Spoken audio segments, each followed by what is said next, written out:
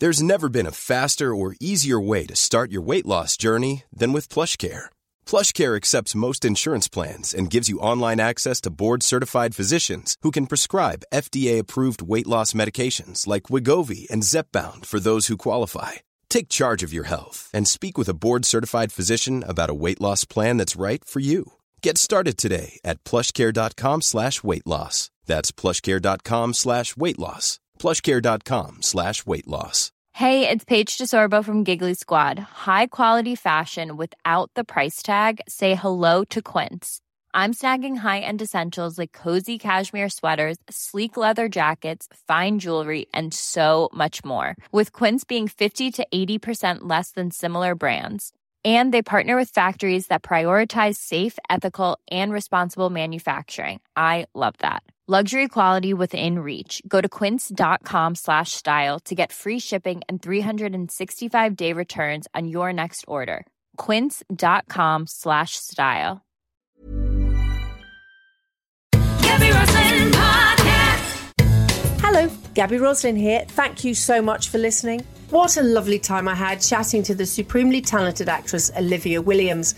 We chat all about her incredible career, from the film The Father, working with Sir Anthony Hopkins, to the TV series The Nevers, and her upcoming UK version of one of my favourite series called Call My Agent.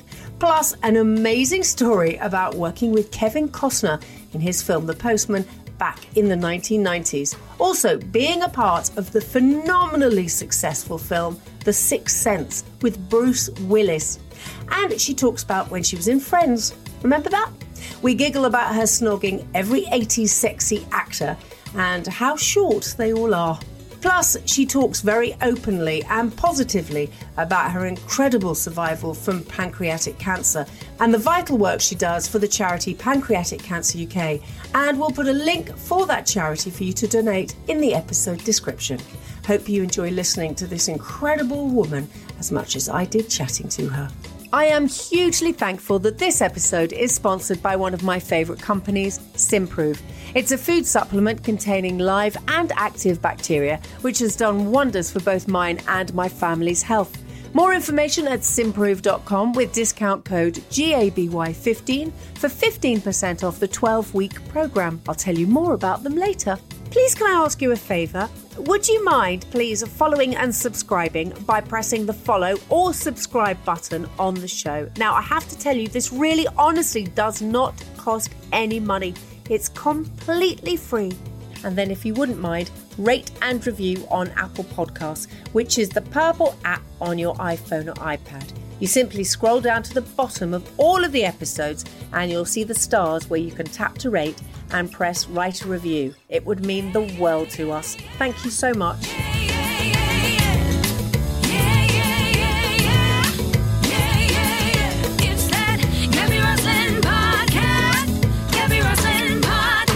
Olivia, there's so much that I want to talk to you about, and there's so many things that I know you're not going to say, but I might just ask you anyway, to do with Kevin Costner and Bruce Willis, but we'll go there later.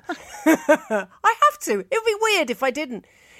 You are such an incredible actress that at the same time that you made me weep with The Father recently, you also made me sit on my sofa with my jaw on the floor thinking, what on earth am I watching when it came to The Nevers? I mean, it's incredible. So I don't know where I'm going to start. I think I'm going to start with the Father. Congratulations. What a film. What a film. Yeah. Yes. I don't come over all modest when I'm not blowing my own trumpet, but when you say what a film, I agree with you. What a film.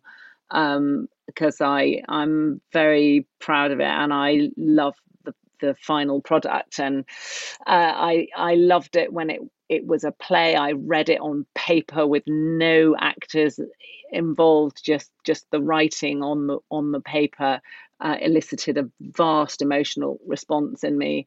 I couldn't do the play, but I said to the translator and adapter, Christopher Hampton, if anything ever happens to this and it becomes anything else, either transfers or becomes a movie or a television film or anything, I'll come and make the tea. I just want to be involved. And this never happens, Gabby. I swear to you, it never happens. When they did make it into a movie, they came back to me, which was just amazing. So they had you in mind from the very beginning? Not the very beginning. The very beginning, it was a play on stage in France, and so they didn't have me in mind then. But from the UK. Yeah, but when it came to England, and I don't know how many other people they sent it to, and an amazing cast did it as a play in London. So and in Bath, I think. But so I don't know at what stage of that I got to read the script, but I wasn't available, and I wanted to be in it so much and couldn't be, and it was I never forgot it. It kept going round my head. As you said when we've spoken about it before, that it just doesn't leave you, and it didn't leave me even in text form, even on paper it didn't leave me. So to see it so realized by the extraordinary other actors we had, each of whom was just pitch perfect. I love Imogen Poots' performance. She plays one of the other carers in the show, and she's got this wonderful open wide smiling joyful face that, as it appears that Anthony Hopkins is not well, and her face just falls in this sort of heartbreaking realization that some of us may have experienced as we realize our loved ones are suffering from dementia. What it does is how it plays with time, and then it plays with your emotion, but not in a cruel way. I mean, I haven't stopped thinking about it. It's one of the very few films that stays with you, but really seems to affect you. I mean, I was very lucky because I saw it early on, because I remember interviewing the cast and the producer about it before it came out. And so I sat at home and watched it with my husband, and we both were floored. And we talk about it. It's as if it was a part of our life. It's quite incredible. And we can't, you were sensational in it, but I am a super fan. So there we go. I've said it now. There, it's out there. But Anthony Hopkins, goodness me. I mean, yeah. He pulls every heartstring. He makes you laugh. You cry. Isn't he incredible? Wow. He is. And just to, you meet an icon and someone who, I've listened to his voice and watched him work. I remember at drama school, he was a cult figure for us. And it is a joy when you turn up on set and that person is as extraordinary as they are, as you hope they would be, and then add a bit. There's the personal thing of we had this incredibly difficult scene where we had to discuss a chicken and whether or not a man had a chicken or didn't have a chicken, and we had to say chicken about 74 times at various points, and after about 3 chickens I had to interrupt his chicken, and then after I said about 7 he had to interrupt, and we rehearsed that scene in his dressing room about 4 hours unbroken chicken repetitions, and by the end of it we were in pieces. We were both laughing hysterically and weeping because we weren't going to get it right. And so whenever I watch that scene, which is incredibly distressing but also funny at the same time, because these are crazy conversations you find yourself having. There isn't a man with a chicken. And the compassion of the piece that sees that situation as both absurd and life-changing for someone. They're holding on to every piece of reality, and in that moment the reality is for him is the chicken. Yes, that's one of those scenes that is in my head, that has stayed in my heart. But now you've said that, that sort of gives it even another level, that you two went like that. I mean, I imagine him now. I know you're very averse to social media, and I can understand that. I think I'm not averse, Gabby. The truth is that, I know people say, "Oh, you must not suffer from FOMO." It's because I have the worst FOMO in the world. It's because if I went on social media, we wouldn't be able to have this conversation, because I'd be, hang on, I've just got another few tunnels to go down before I can emerge. I would be the worst social media addict if I had any access to it at all. And that is why it's not because I'm holier than thou and I've got a big shiny halo. It's because I'm the lowest form of addict and I couldn't have it because I wouldn't function. That's very honest anyway, of there you. you go. I've said no, it that's now. very honest of you. Yes. But I have to say that Anthony Hopkins' Instagram is a joy. So if anybody ever lets you just look over their shoulder when it's not on your phone or your computer, so you can't go back again, he's a joy. He's a joy in every single way. He's one of those people that I've always wanted to interview because I wanted to sit there because I imagine that he's has this wicked sense of humour and loves a giggle. He does. He's got this, which you see in The Father. He's got this light in his eyes. He's mischievous. That's my word for him. He's mischievous, and he is a mimic. And so nothing and nobody is safe. And he's a sort of a real lateral thinker. He just goes out, at extraordinary angles. It's not that sort of sitting down and going, and then in 1974, which can drag a little actors, and I actually do it. I'm one of the worst offenders of that.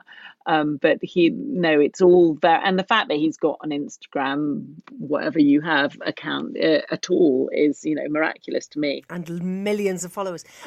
So The Father, everyone has to see. I mean, any way that they can. But so back to the Nevers. So those are the two things that I've seen you in most recently, and the Nevers it's sort of unexplainable. It's superheroes in Victorian times, but there's sex and there's violence like you've never seen, and this extraordinary cast, and you think you're watching one. It does your head in because you think you're watching one thing. You're seeing all these gentlemen round the table, like old sort of Tories, and they're all discussing what's going on in Victorian life, and then all hell breaks loose, and there's superpowers, and there's super fit humans, there's extraordinary powers, then there's you, maybe not what people first imagine you to be, and then there's sex, and there's debauchery. It's sort of like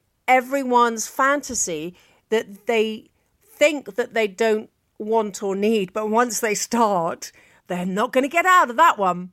They're just going to stay with it. I mean, it's everything. I'm so pleased that you said all those things, and the word that, and then there's sex came up. I hope you're aware, Gabby, 3 or 4 times in that sentence. And then there's sex. But it is all those things. The sort of postage stamp pitch is Victorian superheroes. If people have been having these powers since the 1950s when the Marvel comics started. I may have got my dates wrong. I'm not an expert. This has the premise that if you had special powers in Victorian times, what would happen to you? And if you had special powers and you were a woman, what would happen to you? And the answer is you'd probably be stuck in some weird asylum for people who are different, diverse, or misunderstood, and we work it from there. And it goes into some really deep psychological studies of one character, Malady, whose special superhero powers have sort of turned in on themselves and turned her into a really, really dark psychological power of evil.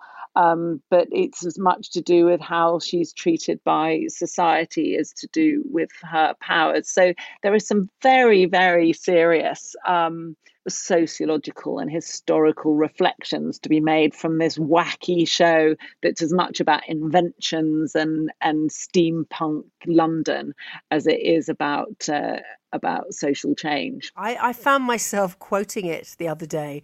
I'm getting it terribly confused. Really? Yes, I suddenly said, "Oh no!" But and it was a quote. I don't want to give anything away, but it was a quote about something quite big in it. And then I was really embarrassed, and I said, "Oh my God, that's the Nevers. That's not the news that I." It was very embarrassing. I shouldn't actually admit it, but I did. I got it all confused with our government and what they said, and realised I was quoting the Nevers. But it does have that kind of thing, if I listened to a very interesting programme on Radio 4, which is The Fount of All Truth, as far as I know, about migraine, and it was saying that one of the reasons so little research has been done about migraine is because it tended to be suffered on the whole by women and tend to get worse when they were menstruating. And so, we ask ourselves, why was no research done about migraine? Nothing known about it until recently. And that's because all the doctors at the time were men, and they just put it down to their wives, mothers, daughters, housemaid having bad headache or being of a nervous condition. And it's only now that we're looking back and going, how did we treat these people if they were women and they were different? And the answer is we locked them up. Yes. And Yes. so it's an interesting premise. Is like, how did we treat difference and diversity in another age? But then it's also a fantasy, and it's Joss Whedon's extraordinary brain. It's got parallel universes and time jumps and huge elements of sci-fi, beautiful visual effects. There's Bonfire Annie, who carries fire in her hands, and then don't get me started on Michelle Clapton and the costumes. I mean, my character purely exists really in costume. When you take the costume off, I can't do the character at all. My characterization is entirely contained within my corset. No, you're an actress. You could do anything with anything. I don't believe that. I don't believe it's all done through a corset. It's a pretty severe corset, because my character has a kind of spinal condition. So we decided that the corset is actually what's holding her upright. Which Are you being serious? Yeah. We decided that my character is in a wheelchair, which is has been another education for me of learning about disability politics the hard way, when you realize that the set has been built so that your chair doesn't go through a door. Yes. And we had a scene outside where at a funeral we were all supposed to step forward and throw rose petals onto the coffin, but my wheelchair got stuck in the mud, so that bit got cut. And you just go, oh, okay, that's how disability politics work in the workplace. Yeah. It's journey of discovery. My job is amazing for that, and the only sort of cruelty is, that I'm very lucky that I get to stand up and walk away from that situation. But it made me have an inkling of what it's like when you can't. Now, as promised, I'd like to tell you more about our fantastic sponsor of this episode, Simprove. I love telling everyone about this company, and I've been raving about them for years before we ever started working together. I love them so much. Now, it's a food supplement containing live and active bacteria to support gut health and a balanced microbiome. The reason it's different to others you might have tried is that it's unique. It's water-based, which means that this quickly travels straight to your gut to thrive and multiply. They're a family-run brand produced on a lovely farm in the Surrey Hills, and they're proud of their heritage and evidence-based product. I've been to the farm. It's a great place. It's gluten-free, dairy-free, suitable for vegetarians or vegans, and comes in 2 flavours. So there's the regular, or there's the mango and passion fruit, which is the one I take and love. It's available as a subscription, or start with an introductory 12-week program. You drink it in the morning before any food or drink and wait 10 minutes, which I love, because in that 10 minutes, yes, I do some squats, I do some press-ups, and I annoy the family. The gut has an incredibly strong connection to the brain. When you sort your gut out, your general health just feels so much better. For more information, visit the Simprove website. That's simprove.com, spelt SYMPROVE.com. We have an exclusive discount just for listeners of this podcast. Get 15% off the 12-week program by entering this promo code when you're at the checkout. It's GABY15. That's Gabby15 for new customers in the UK. And they also have a helpful customer care team, and we'll put their phone number in this episode description. So we were talking about Anthony Hopkins, and I'm really sorry that I have to go there, but it would be so remiss. We're going to talk about Call My Agent, which I'm obsessed with in a moment. But we have to go backwards. We just have to go to Bruce Willis and Kevin Costner, only because I had a dream about Kevin Costner the night before I was going to interview him, and I was too embarrassed to go and do the interview after the dream I'd had. Was Kevin Costner like my dream? And I'm not going to tell you what the dream was. I'm imagining. We got on very well. It was, I don't know how many of your listeners were even alive then, but anyway, take yourself back in imagination to the 90s. And Kevin Costner had made and won Oscars for Dances with Wolves. And he'd been unbelievably attractive. I don't want to objectify him in No Way Out. And he'd made Waterworld, which had been a memorable money loser and flop, allegedly.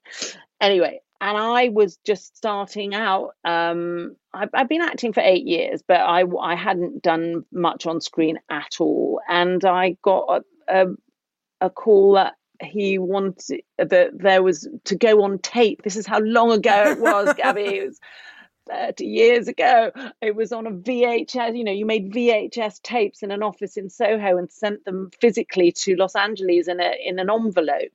And then they would be watched. And I didn't think anybody watched them. I thought it went into just a big dumping ground. But Kevin Costner, to his eternal credit, watched my video and decided he wanted me to be in his movie. And it was just a sort of bizarre turnaround of events. I wasn't really sure who he was. I had no idea how powerful he was, that he was the producer and the director, and that, there were people who, if he called them, they would faint. I was a very pretentious young actress who wanted to be on stage in Shakespeare. And so when my agent said that he wanted to speak to me, I was like, I'm busy. I'm busy, learning a sonnet or something.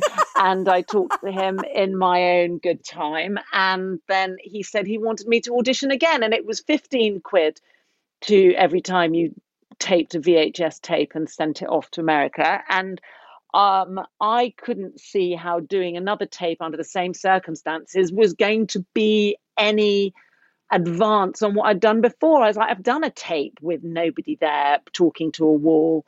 And I'm going to spend 100 quid on trying to get an accent coach to improve my accent. I'll buy a new outfit, and then I won't do whatever it was you liked in the first tape, and I'll never hear from you again. So I was like, sorry, I'm not doing another tape. We need to move forward. And he's like, really? Is that really what you want to say? I said, yes, that is what I want to say. And he went, well, it was great talking to you, and put the phone down. And my agent, I said, what do you say? What do you say? What do you say? And I was like, well, I told him I wasn't going to do another tape. And fortunately, and I don't recommend this course of action to any other young, ambitious drama student, he wanted a character who was bloody minded and contrary. And I got the job. He flew me out to Los Angeles sort of a couple of days later. And because also we were under the gun, they were under gun. They were already shooting. They didn't have a leading lady. I went over, did an audition in his office for the executives at Warner Brother, and then I never came home. They flew me straight out to the set, and I started filming. So it was bizarre. It was absolutely bizarre. Oh time. My goodness! And it was like the last days of the Roman Empire of filmmaking. It was a very high budget movie. There was, we had catering. They sort of owned the town we were filming in Metaline Falls, Washington State. There were these great tents. It was like Henry V. There were these sort of tents as far as the eye could see for catering, with Maine lobster being flown in, and this man who, I'd worked in theatre. They don't even pay for your bus fare. You take your own packed lunch in. They said, what do you want in your trailer? I just don't know. I was like, food, a meal. I have a very good friend who was my stand-in. Her job, I had a stand-in. I had someone whose job was to stand there in the sort of beating sun while they set up the shot, and she became my best mate. And she caught me like scooping the entire plate of cookies from craft service into my handbag, and she got hold of my hand. This is the same as being an addict for social media. She got hold of my hand. She said, Olivia, the cookies will be here tomorrow. And I was like, but they're free. There's free food. Oh, that's I can't fantastic. leave it. Yeah, and that became a motto of our friendship. It was like, the cookies will be here tomorrow. That's a great line for life, actually, isn't it? Oh my God, what? No, but I love the way you say that. Any other drama students, it doesn't often happen, but when it happens, I mean, that is the story. That's the story that every single person dreams of happening. Yeah, it was extraordinary, and it was very good fun. And on the flight out, because I was a very, very serious actress who wanted to do classical theatre, I thought, if I don't enjoy this, I'm an idiot. Just enjoy yourself. Take the direction. Don't argue with the director. Don't say my character wouldn't do that. When they tell you to do something, just do it. And I learned how to act on film from Kevin Costner, because he was directing and acting and producing. So we would do a shot and he would take me by the hand and walk me round to the monitor. And none of this, I can't look at myself, I get so self-conscious. Watch what you just did. Now that's not working because of this, this, and this. And I need you to turn your face towards this light, and I need you to look over here. And I learned from him, a maestro, and love him or hate him or like his acting or like, he's a really good actor and he knows about filmmaking, and I learned from him. So he was a bit like my dream then. He was a bit like a dream. There's some other stuff which I won't share with the group. He was there were the weekend, there were the family weekends, and then there were the other weekends. But he's a man I thank for my career to this day. Oh wow, that's lovely. And then of course Bruce Willis. I mean, the awful thing about The Sixth Sense is that everybody knows the last line, even if they don't see the film. And I wish nobody knew that. It's a sort of, I know it's a strange thing to put it as the mousetrap, but you don't want to know in the mousetrap that blah blah done it.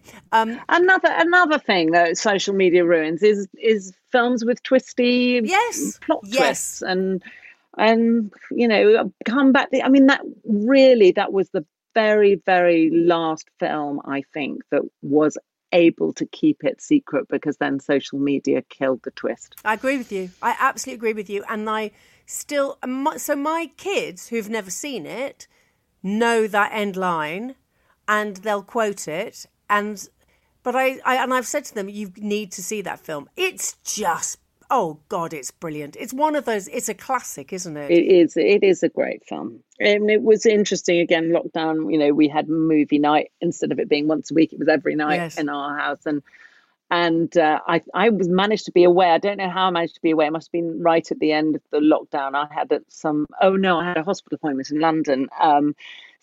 And that was the night, because my children don't like watching my movies, but my husband put on Sixth Sense when I wasn't there, which kind of seemed to make it okay. And the kids were just wide-eyed. They were like, "Oh my God, that was an amazing film." It really is. And it was it to have been part of something. I think there are sort of this is the sort of what I'm really proud of in my work, is I think that I've been in films that changed filmmaking for a while, or had a sort of, I think, had lasting influence, and that is something I'm thankful that I've been part of those things. I think The Sixth Sense was one. I think Rushmore was another. Oh God, yes. The very early Wes Anderson, when he was 28 when we made Rushmore. I was older than him, and he was only 28.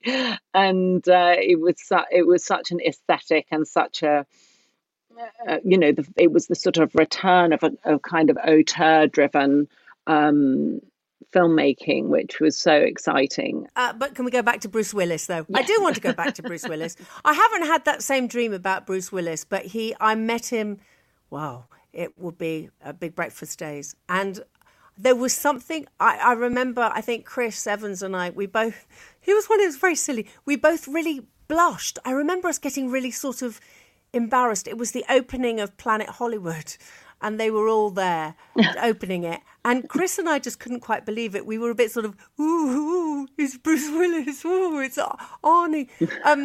But Bruce Willis, The thing that struck me was he was much smaller than I imagined, and you imagine him such a sort of big, large, looming figure. Oh, but they all are. Actually, except Kevin, I think all actors are shorter than you think they are. And you know, as a 5'9", some maybe 5'8.5" now woman, you know, that is a problem. I mean, I did an episode of Friends, and I was standing in a corridor, and this group of tiny weeny people walked past, and that was them. That was the cast of Friends, and I was like, they're all tiny. They are very small. And yeah, no, I've worked with some people, again, all the profound. I mean, name an 80s sexy actor, and I've snogged him. I think, you know, all in the line of duty, all for work, and they're all tiny. Tom Cruise. I haven't snogged him. He's very small, though, isn't he? Yes, he's very small. But I was thinking who is a phenomenal and massively underrated, serious, brilliant actor, Antonio Banderas. Oh. And he is just the best of men, funny and brilliant, and an extraordinary mimic and a great musician, and but yeah, great actor, very, very small. And his opening line to me when we met when I'd been cast opposite him, and he said, "Hello, Olivia, shorter than you thought, right?" Oh, bless him. It was his opening line. That's so cute. So sweet. They are actually. They're all very. Everybody always asks me. The only one that I remember interviewing that I thought was Will Smith. I thought, oh, now he's nice and tall. He's tall. Yes. And Bill Murray, Bill Murray tall too. Okay, so you can. That's fine. Who I've worked with twice. So yeah. What's he like? God, that, you know, it just depends. It depends what day it is, what he's like. He's extraordinarily funny. He's completely unpredictable. He can be very dark. He can be the brightest shining light and the darkest, broodingest cloud. But he is brilliant, and he takes his work again incredibly seriously.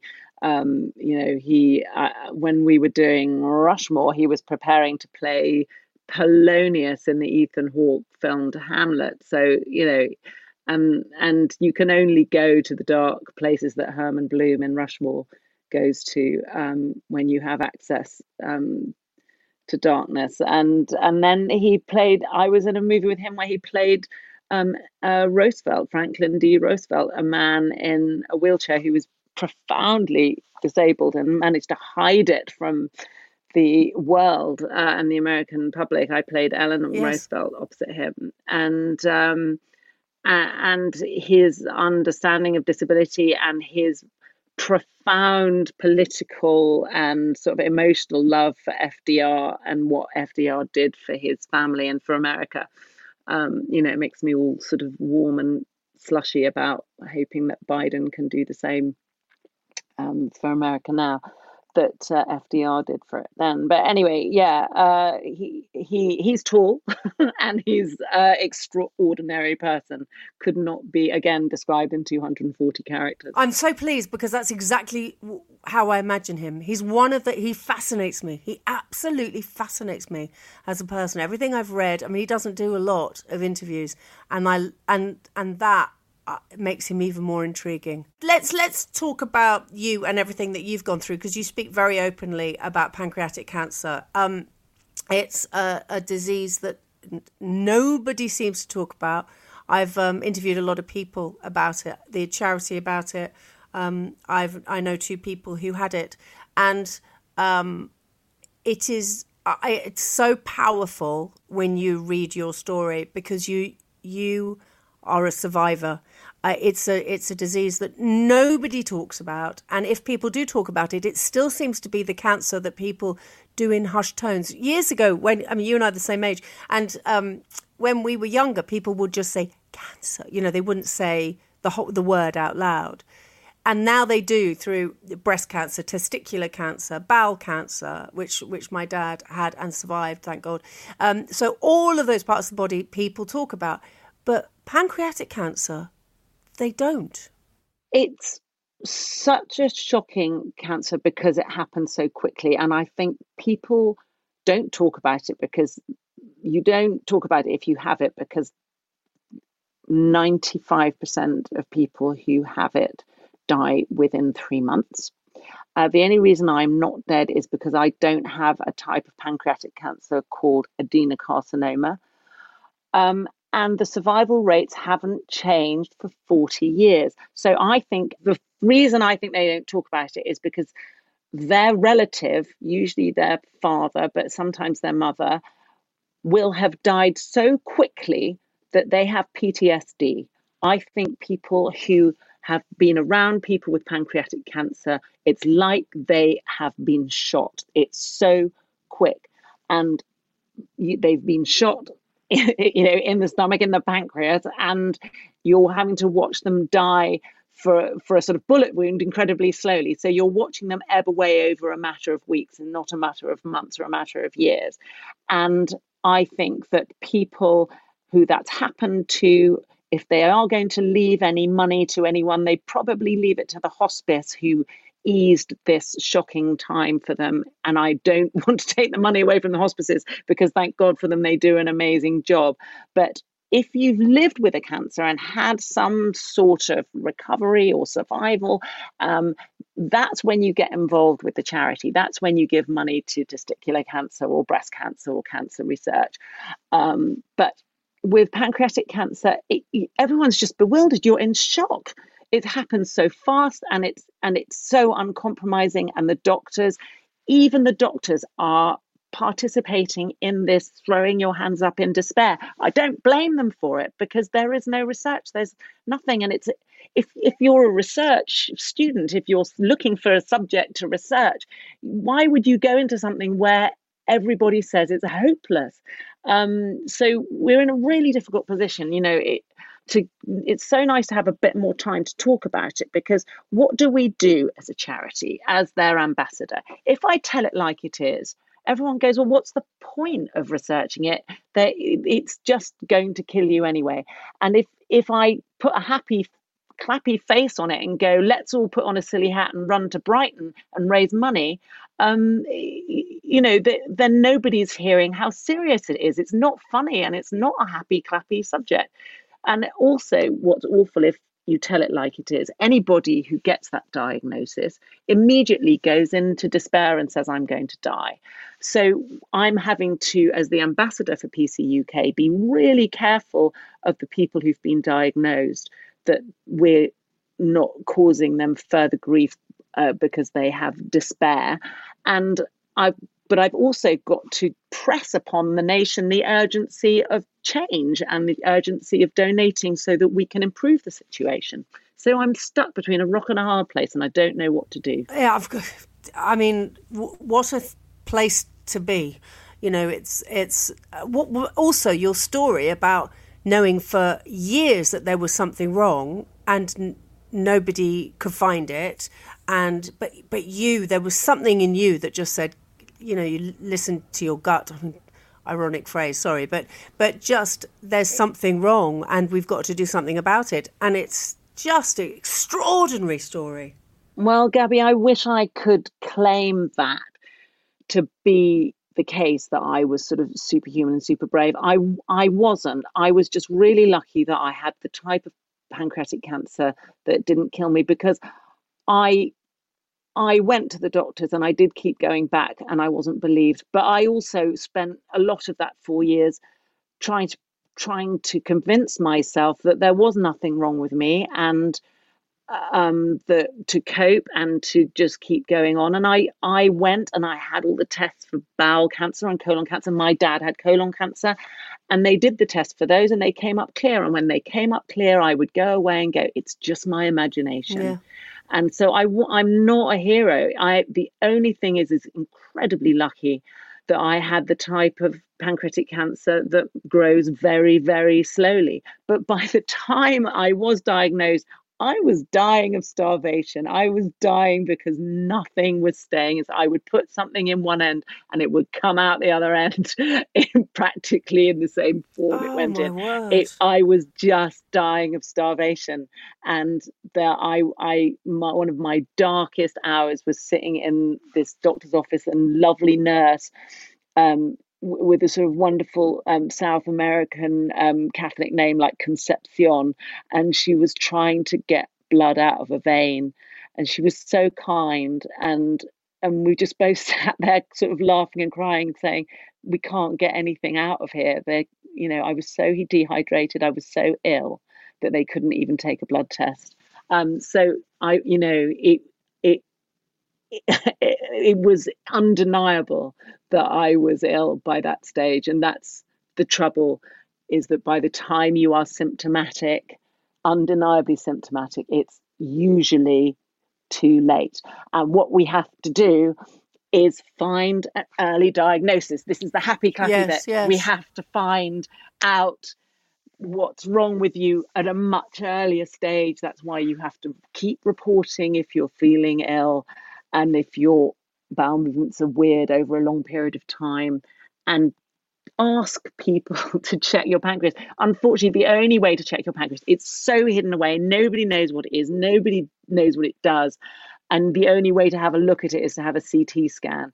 If you've got a lump in your breast, you can feel it. And if it's really bad, you can see it. If you've got a lump in your testicles, if you've got lung cancer, you cough, But with pancreatic cancer, you just can't get at it. And the only time it's like that Joni Mitchell song, you don't know what you've got till it's gone.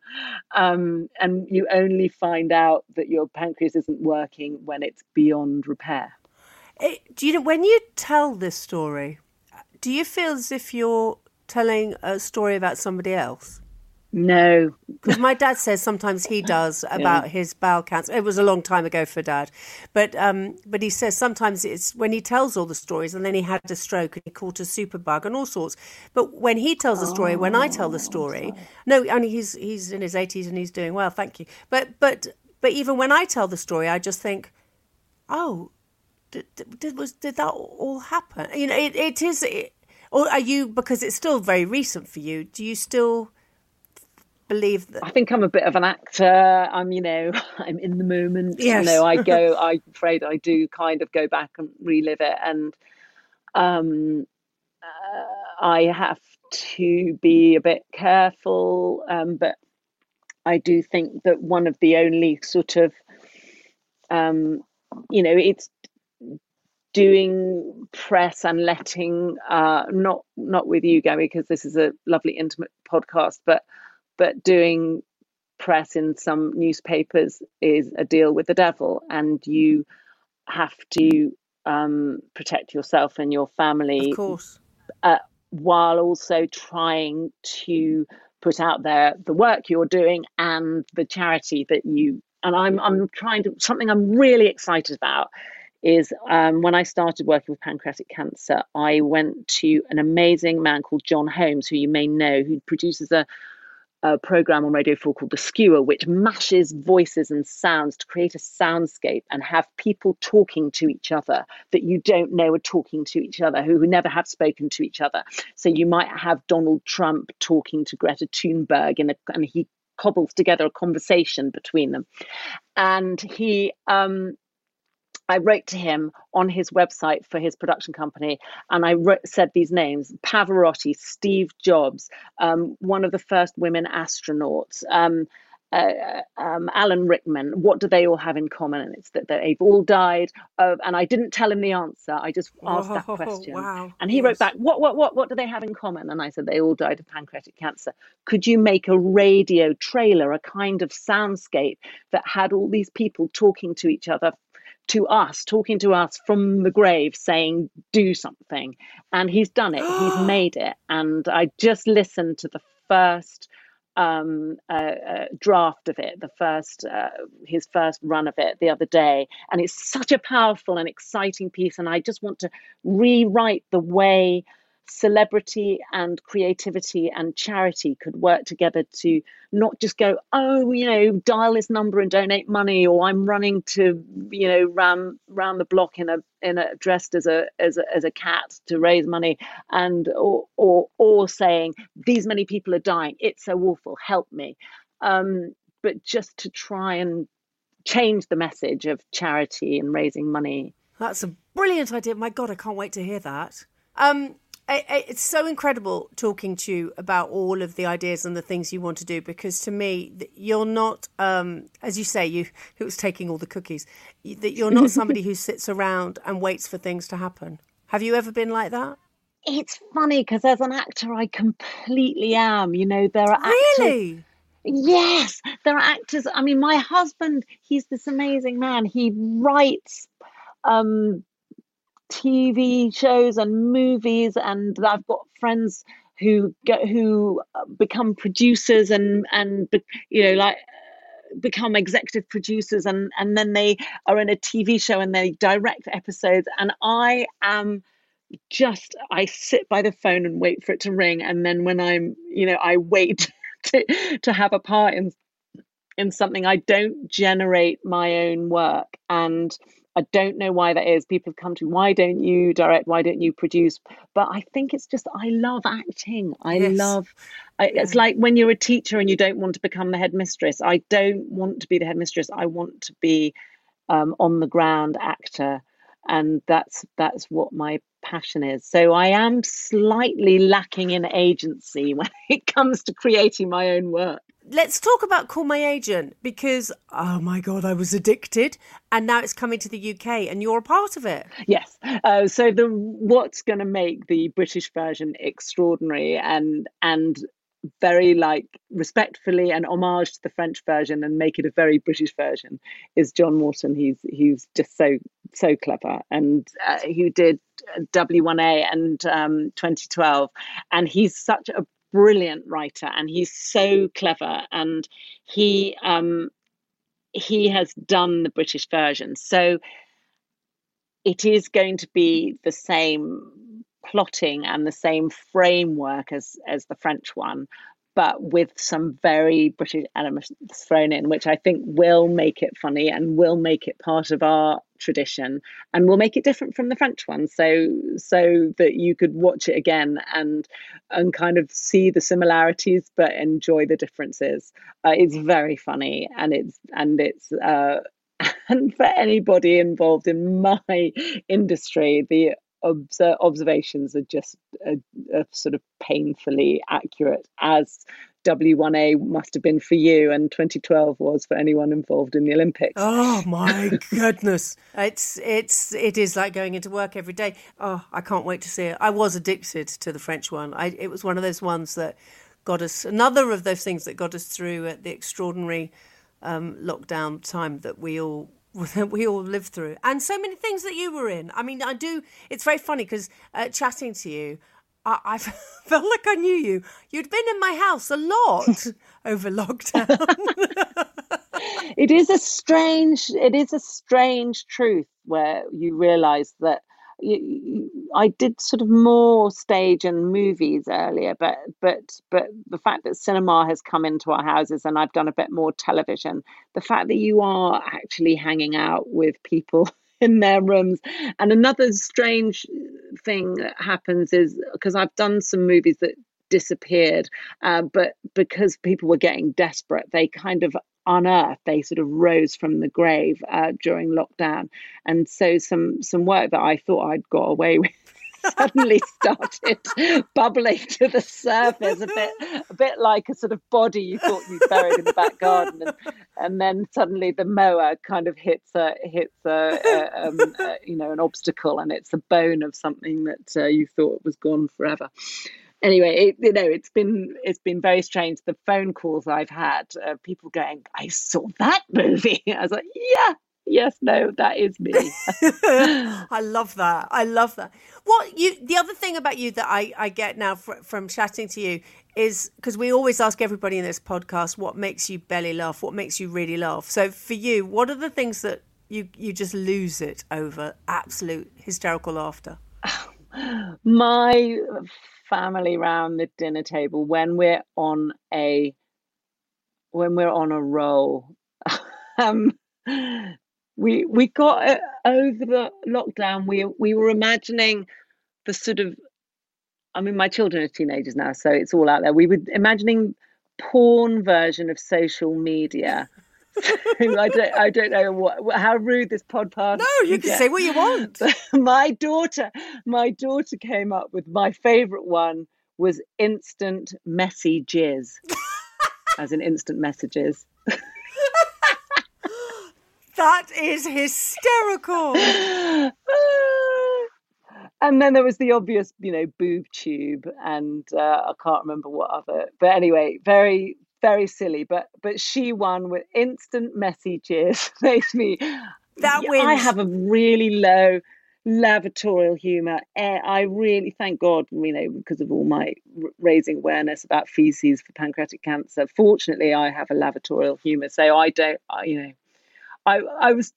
This will reveal all to the nation. I was trying to do aversion therapy for my addiction to chocolate because I shouldn't eat sugar anymore because of my poor old pancreas, and the aversion therapist was trying to talk about things that I won't eat, and I pretty well eat everything. I love all food. And she was like, there must be something. And so when we went into the sort of hypnosis, aversion therapy, she was talking about, imagine that there is someone taking a shit on the chocolate.